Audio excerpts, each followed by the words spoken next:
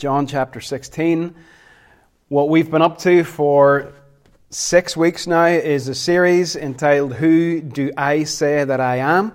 Looking at the things that Jesus said about himself. So he said, I'm the bread of life, I'm the light of the world, I'm the good shepherd, I'm the resurrection and the life, I'm the true vine. He also said, I am the door or the gate. He also said, I am the way, the truth, and the life.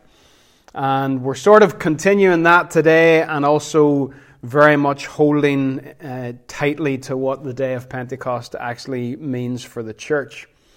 In John chapter 16 and verse 17, Jesus is speaking about the Holy Spirit. I've got the wrong reference. It's not 16:17. It's 16:7. He's speaking about the Holy Spirit, and he says to the disciples, so this is the upper room. This may well be walking from the upper room to the Garden of Gethsemane. This is in the same context as the true vine statement that we've looked at over the last couple of weeks. And he's teaching them about the Holy Spirit extensively in these chapters. And he says in verse 7 of chapter 16, I tell you the truth, it is for your good that I am going away. Unless I go away, the Counselor, that's the term he uses to refer to the Holy Spirit, unless I go away, the Counselor will not come to you. But if I go, I will send him to you. And the thing about Jesus that I want to look at today is that he may not be making an I am statement here, but he is declaring himself to be the one who sends the Holy Spirit, or who gives the Holy Spirit. So the title for today, this is me not quoting Jesus, but me paraphrasing, I am the giver of the Spirit. Now, we're going to look a little bit later at what the Feast of Pentecost in the Old Testament was actually about. Before we do that, I want to throw a question at you. What is the Holy Spirit? And I hope you're offended by how I put that question, because I've intentionally put it very, very badly. What is the Holy Spirit? The Holy Spirit is not a what. The Holy Spirit is a who. The question would be better placed, who is the Holy Spirit? The Holy Spirit is personal. He is not a force. He is not just something floating about out there in the ether. The Holy Spirit is a person. We read, for example, in Ephesians 4, that the Holy Spirit can be grieved. That is a personal attribute, not the attribute of a force or a form of energy or anything random like that. The Holy Spirit is God. We read and we theologically put together what we understand from the Scriptures, that God is one, but He is also three. The Father, the Son, King Jesus, and the Holy Spirit, what we refer to as the Trinity. It is beyond our understanding exactly how that works, but it is a fact from the Word of God that God exists as Father, as Son, and as Holy Spirit, the three together as one. He is not a force, He's not a feeling, He is a person. So let's get our language right and refer to the Holy Spirit as He rather than it. If I was to say to you today that I've got a wonderful new idea for church and that we're going to do Christianity without Jesus, you would probably very quickly be disconnecting and finding someone else to listen to. The notion of doing Christianity without Jesus is, of course, really dumb. It's foolish in the extreme. But to try to do Christianity without the Holy Spirit is equally stupid. It is utterly foolish and unbiblical to think that we can do Christianity without the Holy Spirit. Yet, so many people seem to be trying to do that. It's almost like going into a car showroom and you sit down, you look at a car, and you like the look of the car, and everything's great, and you're agreeing and ready to do the deal for the car. And as you're about to do the deal, the dealer says to you, now, I need you to be aware that there's no engine in that car. And you say, that's fine. That's no bother at all. I'll push it. But that's the way a lot of us live our Christian lives. There's no engine. We have pushed the Holy Spirit to the sidelines, beyond the sidelines, out into the fringes somewhere where we don't engage with Him, we don't learn about Him, we don't talk about Him. We try to do Christianity on a, if Meatloaf was to sing about it, he would say 2 out of 3 ain't bad. We go for the Father and we go for the Son, but we push the other one off to the fringes. And it's like doing the car without an engine and thinking, I'll push it. You will not push the car for very long before you'll get fed up. And you will not live the Christian life without the Holy Spirit for very long before you get fed up. He is the engine. He is the power source in our lives to live the way God has called us to live. And on the day of Pentecost in the church's calendar, which is 50 days after Easter weekend, we look back to the day that the Holy Spirit was poured out on the church. Now, Rach came to me earlier this week and she said, I've got a question in my RE assignment that I can't answer. Now, when your dad's a preacher, you sort of probably have an expectation that he might be able to help you with your RE assignment. And she came to me and I said, go ahead, what is the question? It was an assignment about Pentecost, which is quite encouraging that the RE lessons were in tune with the calendar of the church. And the question was this: why did God send the Spirit specifically on the day of Pentecost? Why do you think He chose that day to send the Spirit? And I did what all teachers do and what all dads do. You sort of bluff for a wee while and you're like, well, maybe it was because of this and maybe it was because of that. And then after about a minute or a minute and a half of bluffing, you say, do you know what? I don't actually know. Which was probably devastating for the child because her father, who is a Pentecostal and who preaches God's Word and who knows why the Spirit came and knows how He came, and I know who sent the Holy Spirit, and I know why we need the Holy Spirit. But whenever I was hit with a question, why did He come on the day of Pentecost and not any other day, I was stumped. And I'm just having a wee personal confession here with you about that. And I thought I better go away and try and figure this out. And that's what I've done over the last few days, is try to understand, why did the Spirit come on the day of Pentecost? And I actually struggled because a lot of books that I have, I found a lot of good stuff about the Holy Spirit, a lot of good stuff about what happened in Acts chapter 2 on the day of Pentecost, but nobody was explaining to me why it was that particular day. So I did a bit more research, and here's what I've been educated by this week. We need to go to the book of Leviticus. Chapter 23, you heard me right, we're going to Leviticus. Do you get excited when we go to Leviticus? It's chapter 23 of Leviticus. Let me just say it again, we're in the book of Leviticus this morning, chapter 23. And I'm going to read verses 15 and 16. Now, Leviticus 23 talks about the feasts that the people of Israel had to observe every year, or some of them more frequently than that, some of the things they had to do. Passover is mentioned, and Tabernacles is mentioned a bit later in chapter 23. We've talked about both of those already over the last few weeks. But in the middle, in verse 15, there is another feast. And if you have a Bible that's got headings in it at the start of paragraphs, those headings have been put there by translators. They were not in the original text. But what your heading might say is the Feast of Weeks. That is the Old Testament feast that came to be known as Pentecost, this Feast of Weeks. Let's see if we can get our head around what actually happened. It says in verse 15 of Leviticus 23, "From the day after the Sabbath, the day you brought the sheaf of the wave offering, count off 7 full weeks.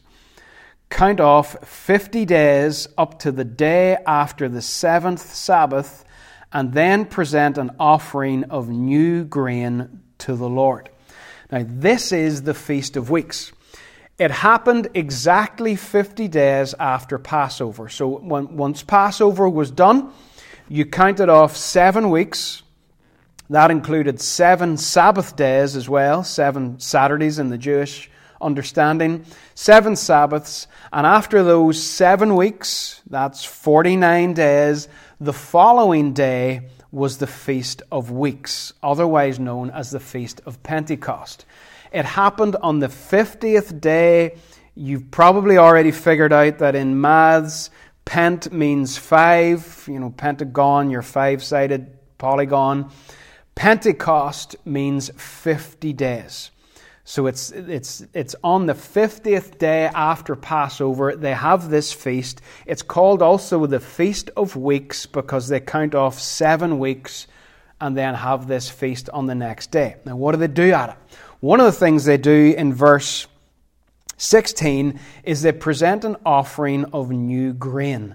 Now, this is the first offering of the wheat harvest. These details are important. Stick with me. You should know by now. We're going somewhere.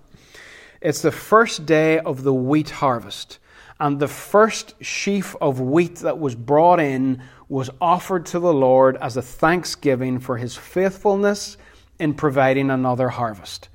So this Feast of Weeks, this Pentecost, marked the beginning of harvest season in the wheat growing year.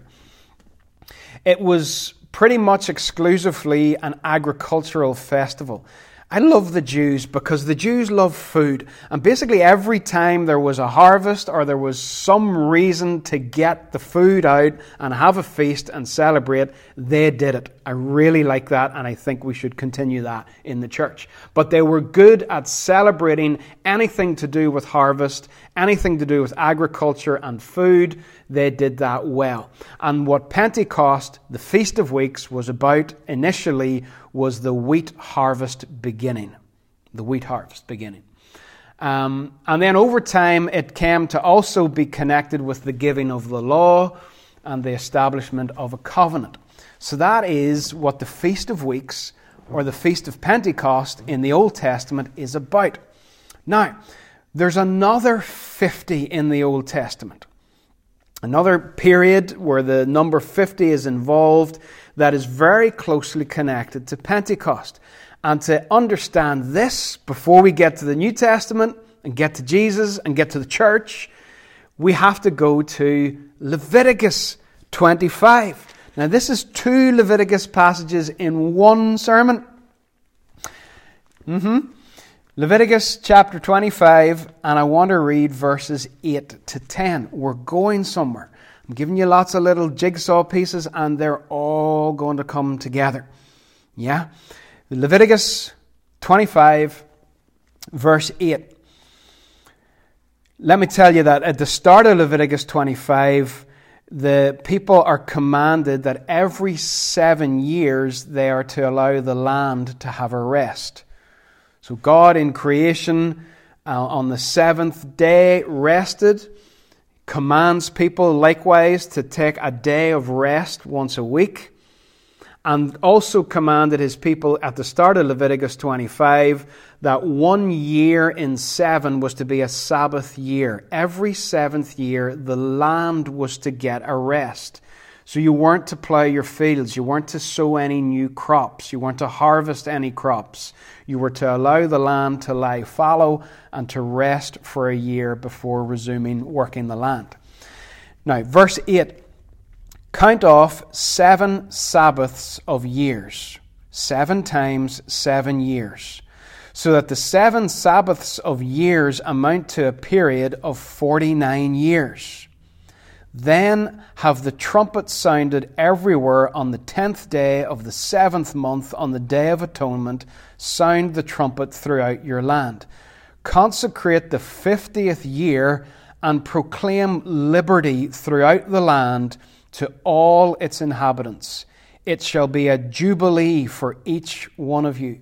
Each one of you is to return to his family property, and each to his own clan. The 50th year shall be a jubilee for you. Now, let's try to weave this together. Feast of Weeks, Pentecost, 50 days after Passover. That's 7 weeks and 1 day, the 50th day. 7 Sabbaths, and then the 50th day was the Feast of Weeks. There is then this glorified feast, this year of Jubilee, which also, importantly, was known as the year of the Lord's favour. And it happened every 50 years. So just like in Pentecost, you would take a week, you'd have a Sabbath, another week, you'd have a Sabbath, and after 7 weeks of doing that, you'd have the Feast of Weeks. Here you have 7 years with a Sabbath year, and then another 7 years with another Sabbath. And once you've done that 7 times, 49 years, the 50th year is called the year of Jubilee. It was awesome. The year of Jubilee involves slaves getting set free, because God hates poverty. And God hates multi-generational poverty, where people are born in poverty and have no hope of getting out of it. God hates that. And what happened was, frequently, if a person got into debt and they could not pay their debts and they could not make provision for their families, they would sell themselves into slavery willingly in order to be able to provide for their families. But the rule was that on the year of Jubilee, those slaves were to be set free. So that you could not have the situation where someone was sold into slavery and their children born in slavery and their grandchildren born in slavery, so that you have a rich upper class getting more and more wealthy on the backs of poor people who cannot get out of a cycle of poverty. So slaves were set free in the year of Jubilee. Awesome. Just fantastic. You didn't have to buy your freedom. You were set free. You were released, because God hates poverty and He will not allow an ongoing cycle of poverty to continue. Not only were slaves to be set free, but land was to be restored back to the original family that owned it. So on the 50th year, the year of Jubilee, let's say I had run out of money and I had sold some of my family property in order to get some money. At the end of the 50th year, whoever bought that property from me has to give it back to my family again. And again, the purpose of that is so that you cannot have a small number of wealthy people accumulating a grotesque amount of money and land on the backs of poorer people who can't afford to keep their land. This year of Jubilee was awesome. It was a fantastic year of freedom, of celebration, of having your property returned. It was a year when God leveled the playing field, really, for people so that no one could take advantage of anyone else. It was a tremendous celebration every 50th year. And the day of Pentecost that happened once a year was like a mini Jubilee that happened once every 50 years. It's against all of that background that we're going to soon move into the New Testament. Hopefully you've understood that a little bit. Let's go, first of all, to Isaiah 61. Isaiah 61. And start trying to pull the pieces together a little bit. Isaiah 61, the prophet looks forward to a time when someone will be able to say these words. Isaiah 61. Listen carefully. The Spirit. Okay, so we're starting off here and we're associating the Holy Spirit with what's about to be said. The Spirit of the Sovereign Lord is on me, because the Lord has anointed me to preach good news to the poor. He has sent me to bind up the brokenhearted, to proclaim freedom for the captives, and release from darkness for the prisoners, to proclaim the year of the Lord's favor. So what you've got here is Isaiah looking forward to a time when someone will be able to say, the Spirit has come upon me in order to proclaim a great jubilee, a year of God's favor, a season in which people will be set free, that debts will be cancelled. That's another thing that happened in the Jubilee year. If you had debt, it was cancelled. And Isaiah wants to know, who is it that's going to come and be able to say, the Spirit of God is upon me to make a declaration to the world that a great Jubilee time has come? Well, if you go to Luke 4, you find out exactly who it is, about who those words are written. Because in Luke 4, Jesus stands up one Sabbath in the temple, or in the synagogue, and he reads from Isaiah. And if you look at verse 18 of Luke 4, he says, "The Spirit of the Lord is on me, because he has anointed me to preach good news to the poor." It's the poor that were helped out whenever Jubilee came about. "He has sent me to proclaim freedom for the prisoners, recovery of sight for the blind, release of the oppressed, to proclaim the year of the Lord's favor." And he says in verse 21 to those who were watching and listening to him in the synagogue, he says, today that scripture is fulfilled. There's going to be a jubilee. And the Holy Spirit is associated with it. The Spirit is upon me to proclaim jubilee, to proclaim this release for prisoners, cancelling of debts, restoration of land. Jesus says, I'm the one who has come to do that. Now, for those of you that know anyone who still has to do their RE assignment, you can tell them to write all that down, give it to their teacher, and walk away with a smile on their face. Let's go to Acts chapter 2 and see what happened on the day of Pentecost. Why did the Spirit come on that day and not the day before it or the day after it or some other day in the year? In Acts 2, what Jesus said about himself in Luke when he said, the Spirit of the Lord is upon me to proclaim the year of the Lord's favour. In Acts chapter 2, that basically got expanded over the whole church, over the whole people of God. Let's read Acts 2, the first few verses. When the day of Pentecost came, or what actually that says, and you'll catch it in some translations, you'll catch it if you have a peep at a Greek interlinear, it says when the day of Pentecost was fulfilled. So it's not just a sort of a calendar reference when this on this particular day. It's more a sense of there's an Old Testament thing going on in the background that is being fulfilled on this particular day. When the day of Pentecost came, fulfilled, was fully come, they were all together in one place. This is the disciples, the other followers of Jesus. They're in an upper room. It's 50 days after the Passover, 50 days after his crucifixion, and suddenly a sound like the blowing of a violent wind came from heaven and filled the whole house where they were sitting. They saw what seemed to be tongues of fire that separated and came to rest on each of them. All of them were filled with the Holy Spirit and began to speak in other tongues as the Spirit enabled them. The day of Pentecost. Now, I hope you can pull this together. The day of Pentecost. Going back to the Old Testament Feast of Weeks, the day of Pentecost at the end, the 50th day at the end of the Feast of Weeks, or marking the Feast of Weeks. Going back to the year of Jubilee, the 50th year, the year when people got set free.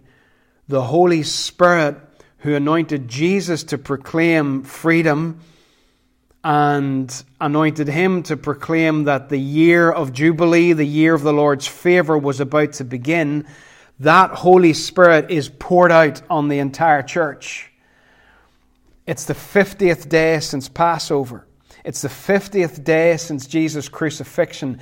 It's on the day that they celebrated the start of a new harvest. a new harvest.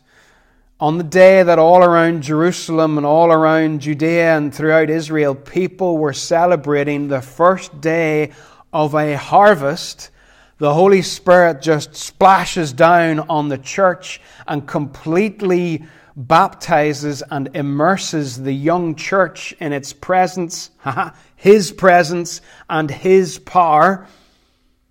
On that day, it was the same day as the beginning of a harvest. Do you think that God wants us to learn something about the Holy Spirit because He came on the day of the start of the wheat harvest? He came on the day that was associated with the Jubilee year, the day when slaves were set free and cancelled debts. Do you think God wants us to learn something about the coming of the Spirit? The fact that He came on the day of Pentecost. He could have come on any day He wanted. But He came on the day of Pentecost. Do you think God wants us to learn something about the work of the Spirit in terms of setting people free and cancelling debts? Jesus pours out the Holy Spirit on the church on that 50th day. Pentecost Jubilee. So what should the church be doing? The church should be harvesting. The Spirit has come to empower the church for a harvest. And you will actually read sometimes in the Gospels where Jesus compares the people of the kingdom of God to wheat that is being gathered in. The Holy Spirit came on the day of Pentecost, the first day of the wheat harvest. The Holy Spirit's work is to empower people to do some harvesting in the kingdom of God. What else should the church be doing? Proclaiming that debts are cancelled. Many people bear a burden of debt throughout their lives, whether not necessarily real debt, but a feeling of shame and guilt and debt and condemnation because of sin. That there is a debt that they cannot pay to a holy God because of their sin. The Holy Spirit came on Pentecost. The Spirit of the Lord has anointed us. He anointed Jesus, foretold in Isaiah 61, fulfilled in Luke chapter 4, and now just splurged out on the whole church in Acts chapter 2. The Spirit of the Lord has anointed us to proclaim that debts are cancelled, that there is now no condemnation for those who are in Christ Jesus. Whenever we ever feel condemnation about something in the past, that is not Jesus, that is not the Holy Spirit, that is the evil one trying to suck us back into guilt and shame. God's Word says that there's no condemnation for those who are in Christ Jesus. And the reason the Holy Spirit came on Pentecost was that the church would be able to proclaim to people, your debts are cancelled. There is no condemnation. But how many people have actually come to the church and felt condemned? There's a story told, I can't remember whose book I read it in, but a guy who was, I think he was ministering, it might have been Tony Campolo ministering to prostitutes in Brazil and encouraging one of them to go to church. And her response to him was, I feel bad enough. Why would I go there? Because of that perception that if I go to church, I'll feel worse. I'll feel more condemned. No. If the Holy Spirit is at work in a group of people, it will be a place where there will be no condemnation and no shame. There will be debts cancelled. The church should be setting people free. Jesus again, what did He say? The Spirit of the Lord has anointed me. What's He anointed me to do? He's upon me and He has anointed me to proclaim freedom for the captives. And throughout the Bible, there is this image of slavery to sin. That sin is a taskmaster, that it enslaves people, that it drives them, that it ruins their lives. And the Spirit on Jesus, and now the Spirit on the church, is here to empower us to declare to people that they can be free. Also, One of the reasons that the Spirit, I believe, is poured out on the church on the day of Pentecost is to let us know that we should be busy ensuring that justice is done and that the oppressed and the marginalized in society are looked after. Because the year of Jubilee, and I keep repeating it because I want you to get it, the year of Jubilee, that 50th year, which was linked to the annual Feast of Pentecost, that year of Jubilee was a year in which the ground was leveled and multi-generational poverty was not allowed by God. He said, no, you will release the slaves who have sold themselves into slavery. And if you're all sort of, uptight about the fact that there was slavery in the Old Testament, slave owners had to look after their slaves. They had to look after them well. They had to look after their welfare, their health. They had to pay them adequately. It was not oppressive. It was a reality of culture, and God's people were to look after their slaves. But a slave in the year of Jubilee was set free, and land was returned so that you could not have social injustice. You could not have grotesquely wealthy people getting more wealthy on the backs of poor people. You could not have the scenario where kids were born into an impoverished family and from day one had no hope of ever getting out of that, which is the reality around us. God wouldn't have it. And He said, you will, on this year of Jubilee, this year of joy, you will release your slaves and you will return the land that you have bought. He says later in Leviticus 25, the land belongs to me. God says, I own the land. All of you that think you own it, you're only tenants of it. You've only got it under lease. You're looking after it for a season, but the land belongs to me. Give it back to the family that are supposed to be looking after it in this year of Jubilee. And if the Holy Spirit comes on the day of Pentecost to remind us of Jubilee, then the church that is filled with the Holy Spirit, baptized with the Holy Spirit, should be busy about social justice, should be busy about looking after the needs of the poor, the marginalized, the pushed down, those who are rejected by society. Frankly, if we are only looking after our own happy-clappy congregation, making sure everybody's got what they want and everybody's got all their boxes ticked and all their needs met, if we're only doing that, we're not filled with the Holy Ghost. We haven't encountered Pentecost, because Pentecost and a full experience of the Holy Spirit will drive a people to see that the oppressed are looked after, that slaves are set free, that debts are cancelled. I think social justice in the church can become an idol to people, and it's something we need to be careful about, that we don't become champions of social justice and forget that we are lovers and followers of Jesus. Get it the right way around, folks, because Jesus can get sort of neglected and pushed to a corner while we go off and try to change the world with social justice. Jesus first, passion for Him, love and devotion for Him, abiding in Him, and then the outcome of that, the outcome of Him filling us with His Spirit, is that we are people who are then inspired and empowered to do the work of social justice in the world around us. Why did He come? Why did the Spirit come on the day of Pentecost? It's interesting to go back and look at those Old Testament feasts and try to understand what He has come to empower us to do. Harvest, proclamation of freedom. So when is a Christian filled or baptized in the Holy Spirit? Some people use the language filled with the Holy Spirit. Some people use the language baptized in the Holy Spirit. Some people believe it happens at conversion. Some people believe it happens at a later stage, and therefore you'll sometimes hear the term second blessing. Some people believe it happens during water baptism. When you read the book of Acts, you will find multiple repeated fillings of the Spirit. It was not a single one-off thing. Once you've been filled with the Spirit, that's you done. There were multiple fillings of the Spirit. Paul says in Ephesians that we need to be filled with the Spirit as an ongoing reality, not just as a one-off thing.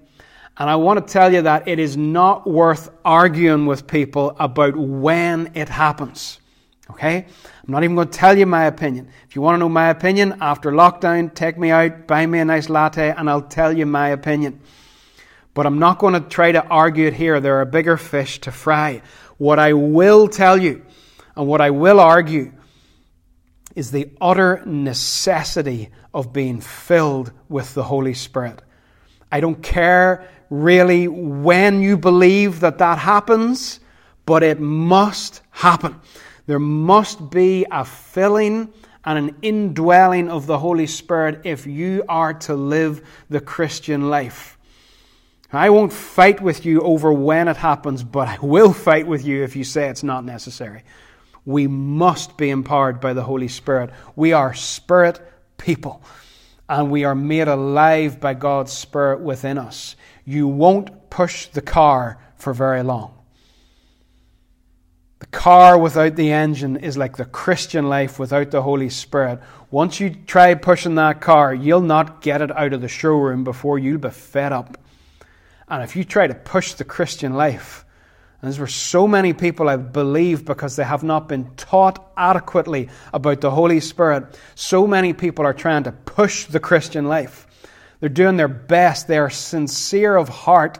They are desperate to live in a way that pleases God, but they're doing all of it out of their own effort.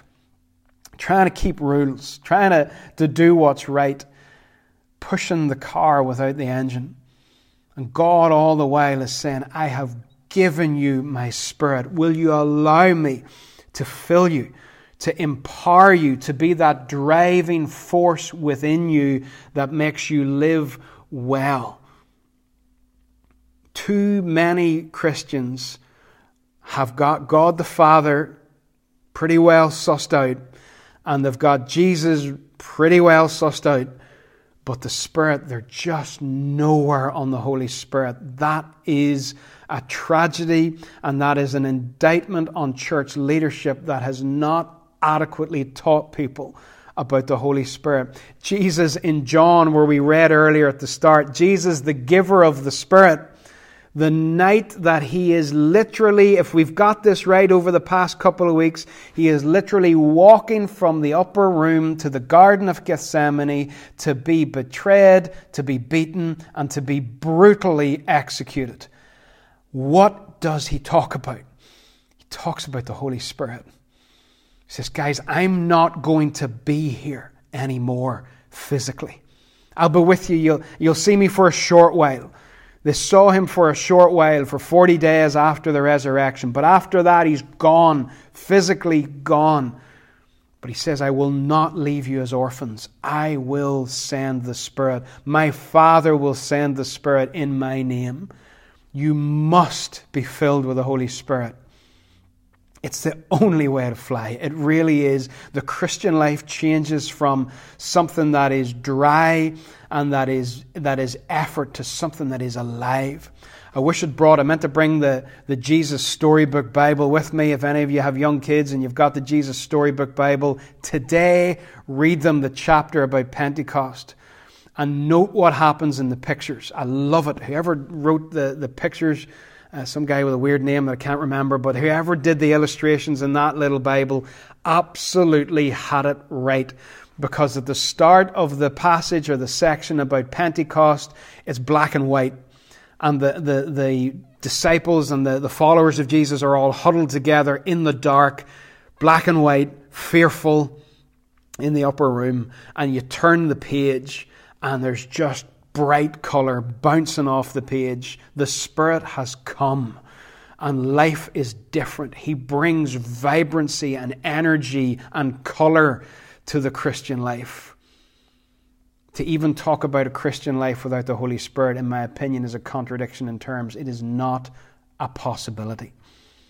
And if it's something that you have been trying to do and that you're listening to me and thinking, this is new to me, I haven't heard this before, I would say to you, today, on the day of Pentecost, Get down on your knees before God and just ask Him to fill you with His Holy Spirit.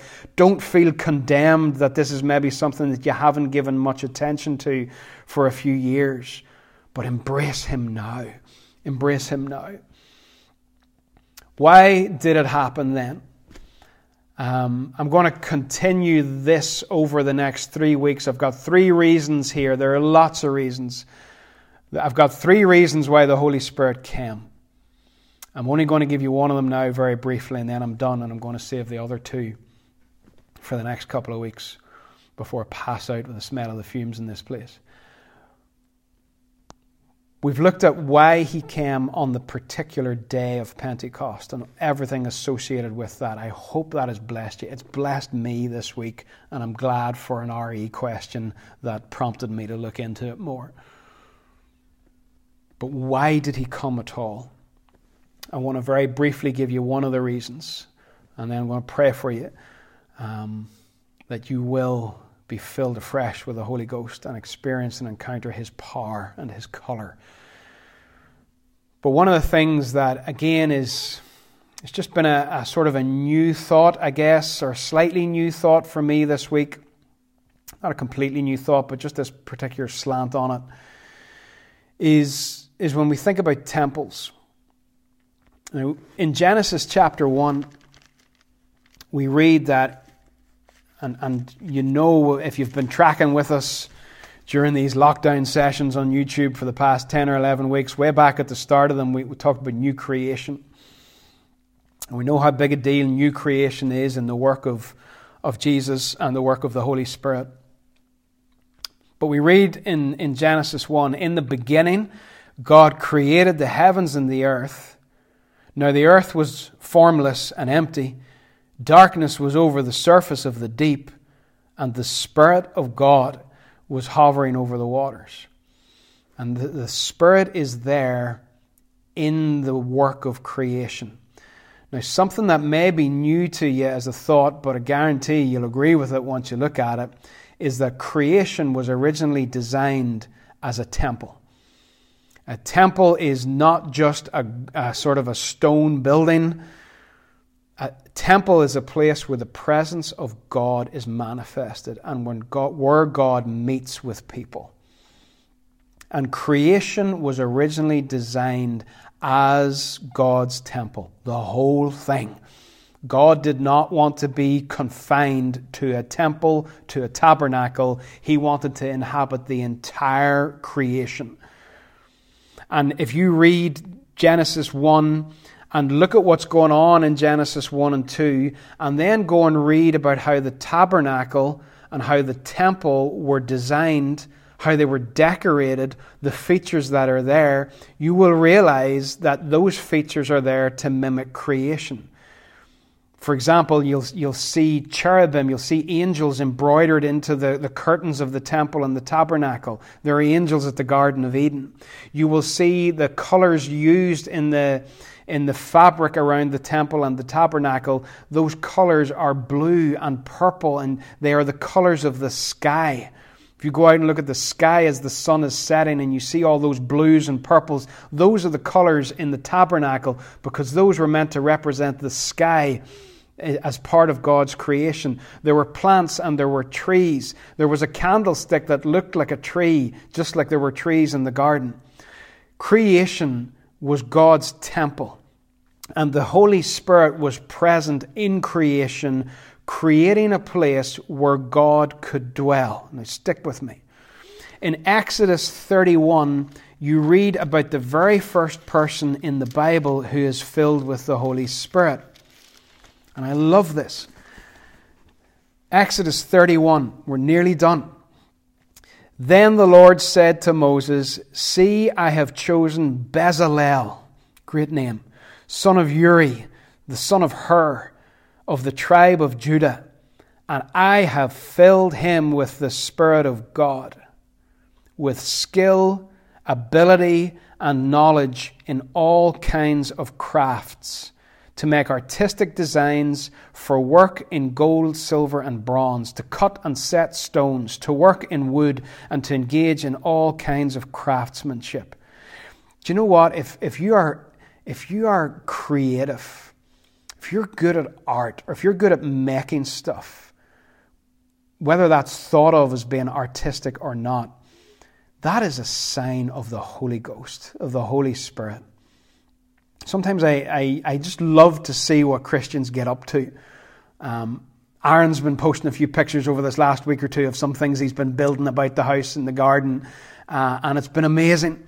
And I was round at Ashley's for a socially distanced barbecue in the garden yesterday afternoon, and he's the most phenomenal barbecue I have ever seen. Creativity and skill, whether it's gardening or art or building things or joinery, that's a sign of God. That's the Holy Spirit. The Holy Spirit loves it. When you kids draw a picture and you feel joy, that's the Holy Ghost doing that in you, gifting you with those abilities and enjoying them with you. But what I want you to get here is, before I totally digress, this guy Bezalel, first person in the Bible who is filled with the Holy Spirit. What does he do? He's a craftsman in the temple. Now, I've often before made the connection between him being filled with the Holy Spirit and being a craftsman, but he's a craftsman in the temple. He's filled with the Spirit in order to create a dwelling place for God. The Spirit is active in creation in Genesis 1 to create a dwelling place for the presence of God. The Spirit is active in this guy Bezalel, whose job then is to create a dwelling place in the tabernacle for the presence of God. When you get into the New Testament, in Ephesians 2, you don't have to go there, you can just sort of listen to me and enjoy the ride.